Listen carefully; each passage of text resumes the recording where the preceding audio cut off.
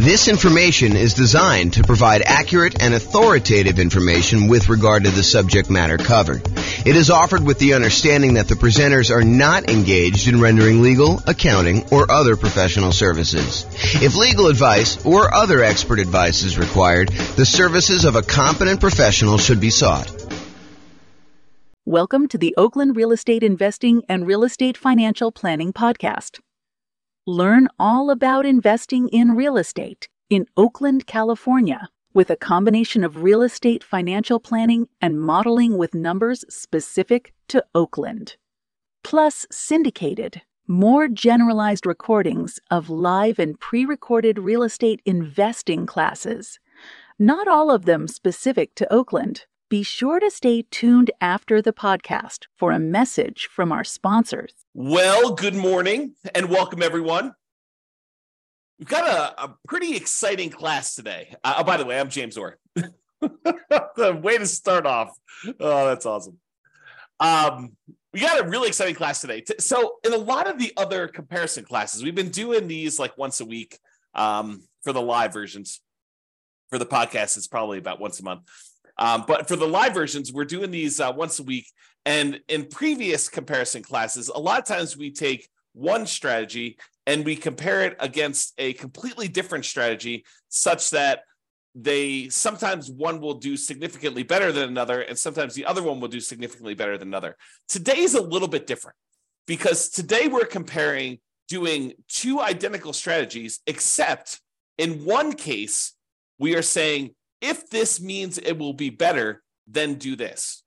And here's what I mean by that. So what we're going to cover today is doing the nomad strategy, buying a property as an owner-occupant, 5% down, moving into the property, living there for at least a year. It's at least a year because the lender requires you stay in a property for at least a year when you get an owner-occupant loan, with some very unusual exceptions, like you move out of the area or something like that. But if you're buying a property, you buy it as an owner-occupant, you move in there for at least a year, or until you save up for the next property. Then you buy another property with 5% down, move into that property. You keep the last property and you convert that property to a rental property. And then you repeat this process until you have up to 9 rentals, 10 properties total, one that you're living in, 9 rental properties. However, here's the twist for today. Today, we're saying, you're both doing the nomad strategy, kind of like person A and person B. You're both doing the nomad strategy. However, if person B gets to the point where they've got enough money saved up in their bank account that they could take that money and pay off their owner-occupant property, the one that they're living in, and have enough money left over for their reserves and stuff like that, but they could pay off their owner-occupant property.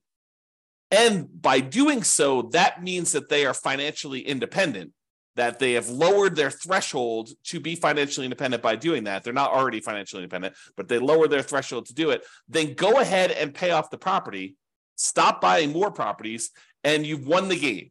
You become financially independent and you can do that. And so either it's going to be you didn't pay off the property and it's exactly the same as doing the nomad strategy, or in some cases, it's better.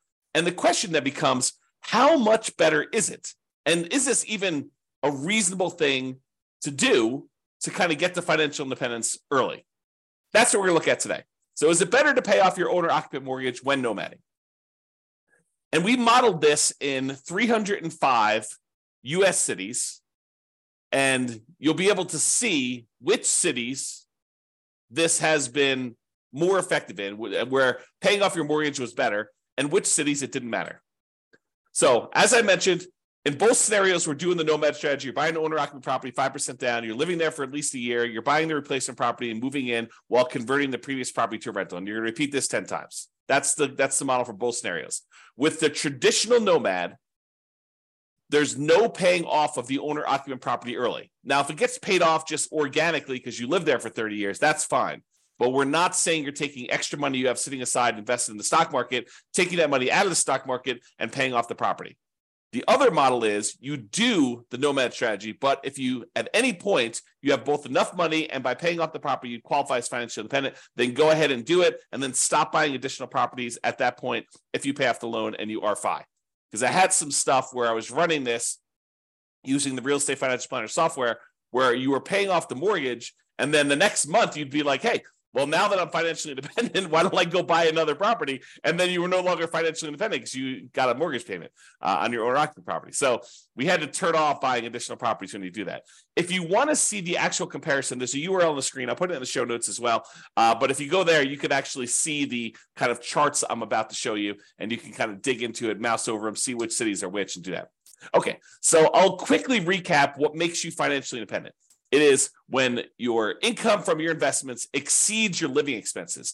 And the income from your investments includes any net positive cash flow after all expenses from your rental property. So all the income from the rental, rent and any other income you're getting minus all the expenses, including vacancy, principal, taxes, principal, interest, taxes, PMI, insurance, maintenance, and management. So all income minus all expenses, any net positive cash flow after that counts as toward you being financially independent, plus any investments you have in the stock market or bonds or whatever else you have times a safe withdrawal rate.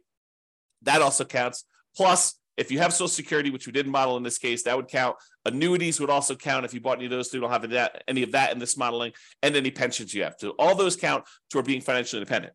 And the key point here is why this matters as to whether or not you pay off your primary residence, your owner-occupant property that you're living in or not, is imagine for a minute that you are thinking to yourself, okay, I need $10,000 in order to be considered financially independent and to pay all my bills. All my bills includes, my medical insurance, my car payments, if you've got one of those, all the maintenance on your car, all the gas in your car, all the food, all that stuff, including the mortgage payment on your property, and taxes and insurance and maintenance and all that other stuff. So all of that you can afford to pay on $10,000 a month, let's say as an example.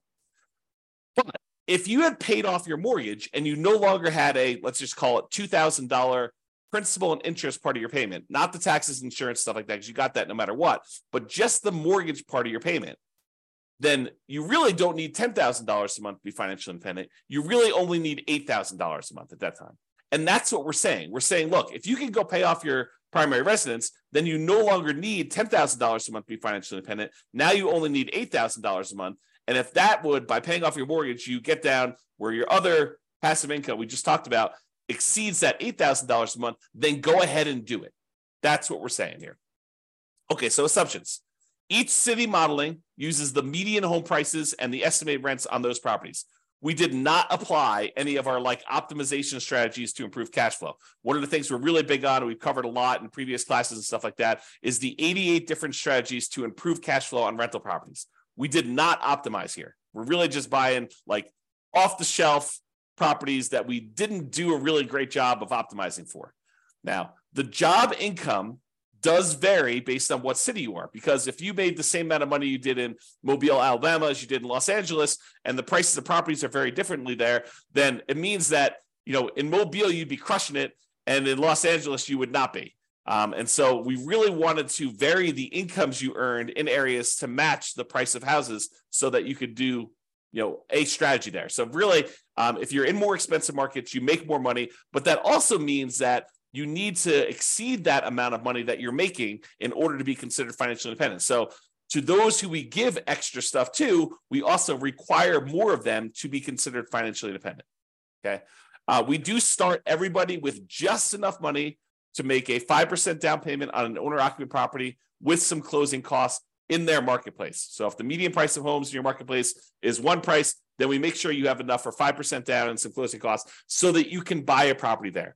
So that means that everyone's not starting with the exact same amount of money. Okay. You're buying the owner-occupant properties with 5% down, and with Nomad, you keep moving out of the property and buying your next owner-occupant property. Now, when we do this, the interest rates when buying the owner-occupant properties, which is what we're doing here, is going to be 6.5% with 5% down. In addition to that, there is going to be private mortgage insurance because you're putting less than 20% down. And we do take that into account. Now, if they were buying rentals, which they're not, we would have assumed 7% for non-owner occupant properties with 20% down with no PMI. But we're not doing that in this particular case. We're also assuming that they're earning 7% per year in the stock market. And we modeled it out to 100 years just so that you could see the full length of all that stuff that you've got going on there. You can see all my assumptions in detail if you want to. You can go to realestatefinancialplanner.com/model and dig into your city and see the exact assumptions for your city in excruciating detail. There's a whole bunch of stuff there. Okay, so without any further delay, how big of a difference does paying off that mortgage make? Well, in 305 US cities, in 187 out of the 305, about 60% of the time, you would be financially independent faster if you paid off your owner-occupant property doing the nomad strategy. 60% of the time, you would be better off paying off that property. In 118 cities, it didn't make any difference at all. In other words, you never got an opportunity to pay off the property because it wouldn't have meant you did it any faster. It may still be fast because you're doing the nomad strategy, but it wasn't any faster for you to pay off the property. You would have been better off just kind of letting it go. You would have been financially independent in those cases, okay? So here's the chart showing you like when this happens in aggregate. And you can see for the ones where you pay off your owner-occupant property, it skews earlier. There's a whole bunch. Like these lines, these should be identical if paying off your property didn't make any difference because they're doing the exact same strategy. But we could see with the gray area here that because paying off the property does make a difference, we've moved a whole bunch of things that were out here as the occurring longer, like it was taking longer to achieve financial independence, and we skewed them forward such that a whole bunch happened a lot earlier, a lot faster. Bunch of cities, number of cities is vertical, number of cities increased earlier on so that you end up being financially independent doing that. And you might ask me, well, how much faster? Is this like 1 month? Is this like 2 months? No. In some cases, it's like 10 years. In some cases, some really rare cases, like 1 or 2 things, it's like almost 20 years faster for you to have done this, which is crazy to think about. But that's the exception. I would say most of these are, 10 years or less that we're seeing here as being faster. And does it skew where like these things make a difference with only the most expensive properties? No, although I think some expensive properties actually made a difference. But no, it's happening right in this sort of meat of the market. This is $250,000 properties. This is $750,000 properties. So all of them are like the majority of them are between those two prices. So it shows you that this can make a significant difference a lot faster, not just like 1 month or 2 months, which is all the ones down here. The gray ones are the ones where it didn't make a difference at all, by the way. But these show you the difference between those. And you can see that some of them are pretty significant. Now, what about net worth? If you're like paying off your owner-occupant property, you're no longer leveraged just on that property, not the investment properties, but you're no longer leveraged on that. So is that going to impact things that much? And because once you do this, you stop buying properties. So in some cases, you end up not buying quite as many properties as you would have had. Does this impact your net worth? And you're also taking, money that you were earning in the stock market at 7%, and you're using that money to pay off in this case, 6.5% mortgage. So you would think it might make a difference in terms of net worth. And it does, actually. So in 66 cities, about 20% of the cases, it was higher. You'd end up with a higher net worth if you didn't pay off your property. If you didn't pay off the owner-occupant property earlier, in 20% of the cases, you would end up with a higher net worth. In 7 cities, oddly enough, you end up with higher net worth if you pay off your property, which is unusual. I mean, I think that's kind of a strange situation. And it's a relatively small number, so I'm not overly concerned about it.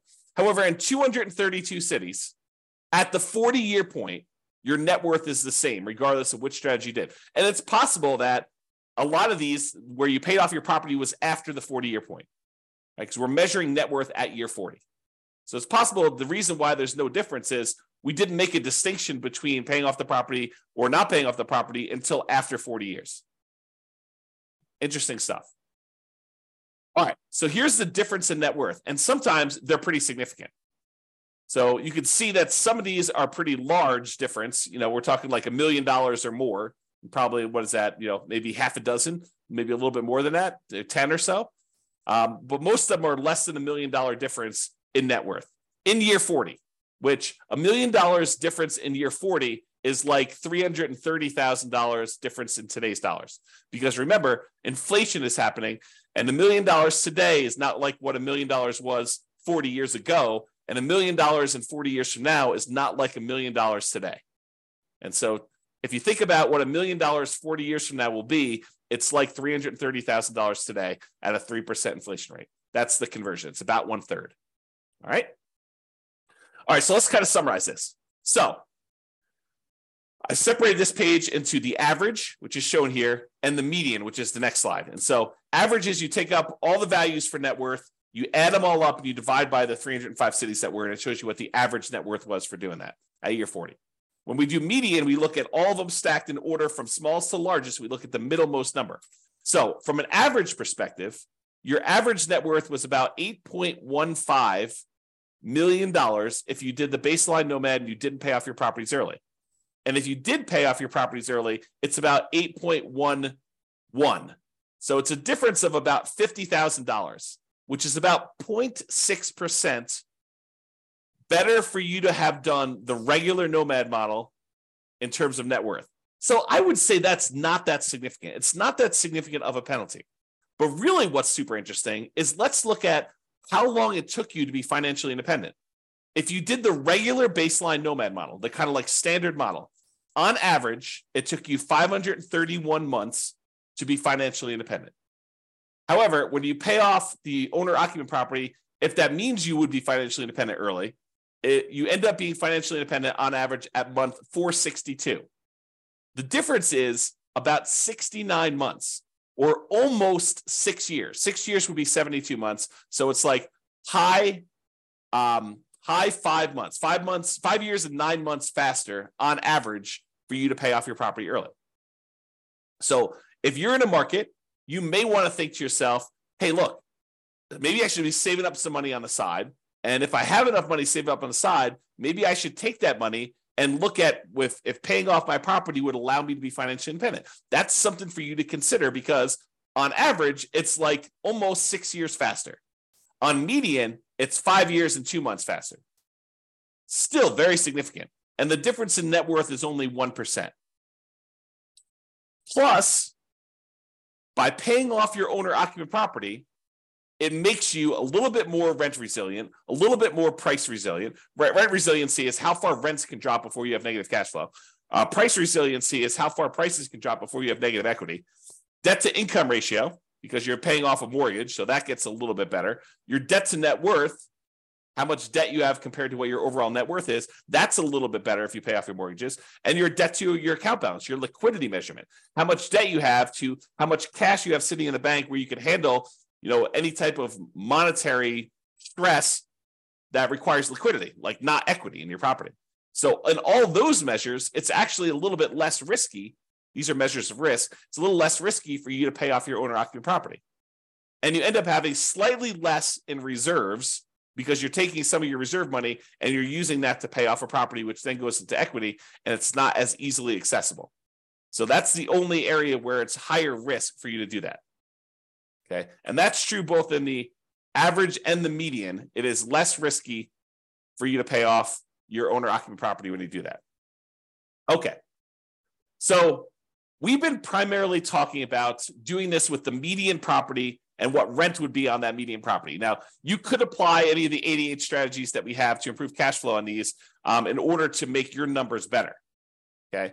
We're basically using those numbers because I don't want to go and say and pick like the absolute best deal that you could find in a marketplace where not everybody could go and find those deals. Now, you should be able to, and you could do this, do better than what I'm suggesting. You should be able to go into your marketplace and do better than what I'm suggesting here because I'm not really picking great properties. Now, if you're an expert in your local market, which I'm not an expert in 305 real estate markets. I don't understand the nuances of all these different markets. I barely understand the nuances of the market I live in. But if you're an expert and you go look at the detailed analysis I've done for this or any of the other things in your marketplace, you're like, James, your numbers are off. Like, properties are more like this in this marketplace than with this rent. Let me know. I will go ahead and update the database, rerun all the scenarios, and then your marketplace will be correct. So just reach out to me via email, go look at your stuff there and say, I think it's better if you do this. Now, what I don't want you to do is go in there and say, this one deal I found in the last 10 years, it was these numbers and it was amazing. I'm not trying to cherry pick the best case deals where only, a small, very, very small number of real estate investors could expect to achieve that. What I want is the numbers where any real estate agent can go into the market and with the minimal amount of work they could find these deals, right? Like, like at almost any given time, you can go into the MLS and find deals like this. That's what I want to use so that any investor in that market could expect to achieve those results. So reach out to me if you can do that. All right. So in conclusion, in our current market conditions, current prices, current interest rates, current rents in 305 US markets, using less than ideal median price and rent properties and paying off your owner-occupant mortgage only if it means achieving financial independence, that means that in about 60% of the cases, you would be better. It would be faster for you to be financially independent if you paid off that mortgage. However, you end up with a higher net worth in about 20% of the cities by not paying off your property faster, maybe continuing to buy properties and not stopping work. The market does matter, though. You'll not be able to improve your time to financial independence in every market doing this. You have to pick the one. You have to actually do the math and determine that. It is best if you look closer at your specific market and apply as many of the 88 cash flow improving strategies as practically possible to improve on your implementation of this, and then evaluate every 6 months, every 3 months, every year, and look at your situation and say, should I pay off my owner-occupant property now? Should I take any money I have and set aside? And in some cases, we even covered this today, but in some cases, you could go and sell a property, sell a rental property that maybe isn't cash flowing great, but has a lot of equity in it. Use those proceeds to pay off your owner occupant or other investment properties. We'll do all this analysis as we do additional comparisons in the future. But you sometimes take a rental property that you have, sell that off, use the proceeds to either pay off your owner occupant or use the proceeds in order to sell off any investment properties. And sometimes that will allow you to be financially independent. It's like all this modeling that we do so that we can test these situations for you and see what happens. That's all I got for you. I assume there's no questions. If there are, let me know. But thanks everybody for coming on, and I will see you all on the next video. Bye-bye for now. With home prices up, mortgage interest rates up, and rents up, but not quite enough to counteract the higher prices and interest rates. Cash flow on rental properties in Oakland is harder than ever. Book a call with the Real Estate Financial Planner to apply our proprietary 88 strategies to improve cash flow on your rentals. See the show notes for a link to schedule your call and improve your cash flow today. If you're a real estate agent, lender, or professional in Oakland that wants to help our real estate investor listeners, consider reaching out to learn about collaboration opportunities with this podcast. We'd love to add more value to our listeners by having you assist our investors buy, sell, and finance their real estate investments. See the show notes to schedule a call to discuss collaboration opportunities.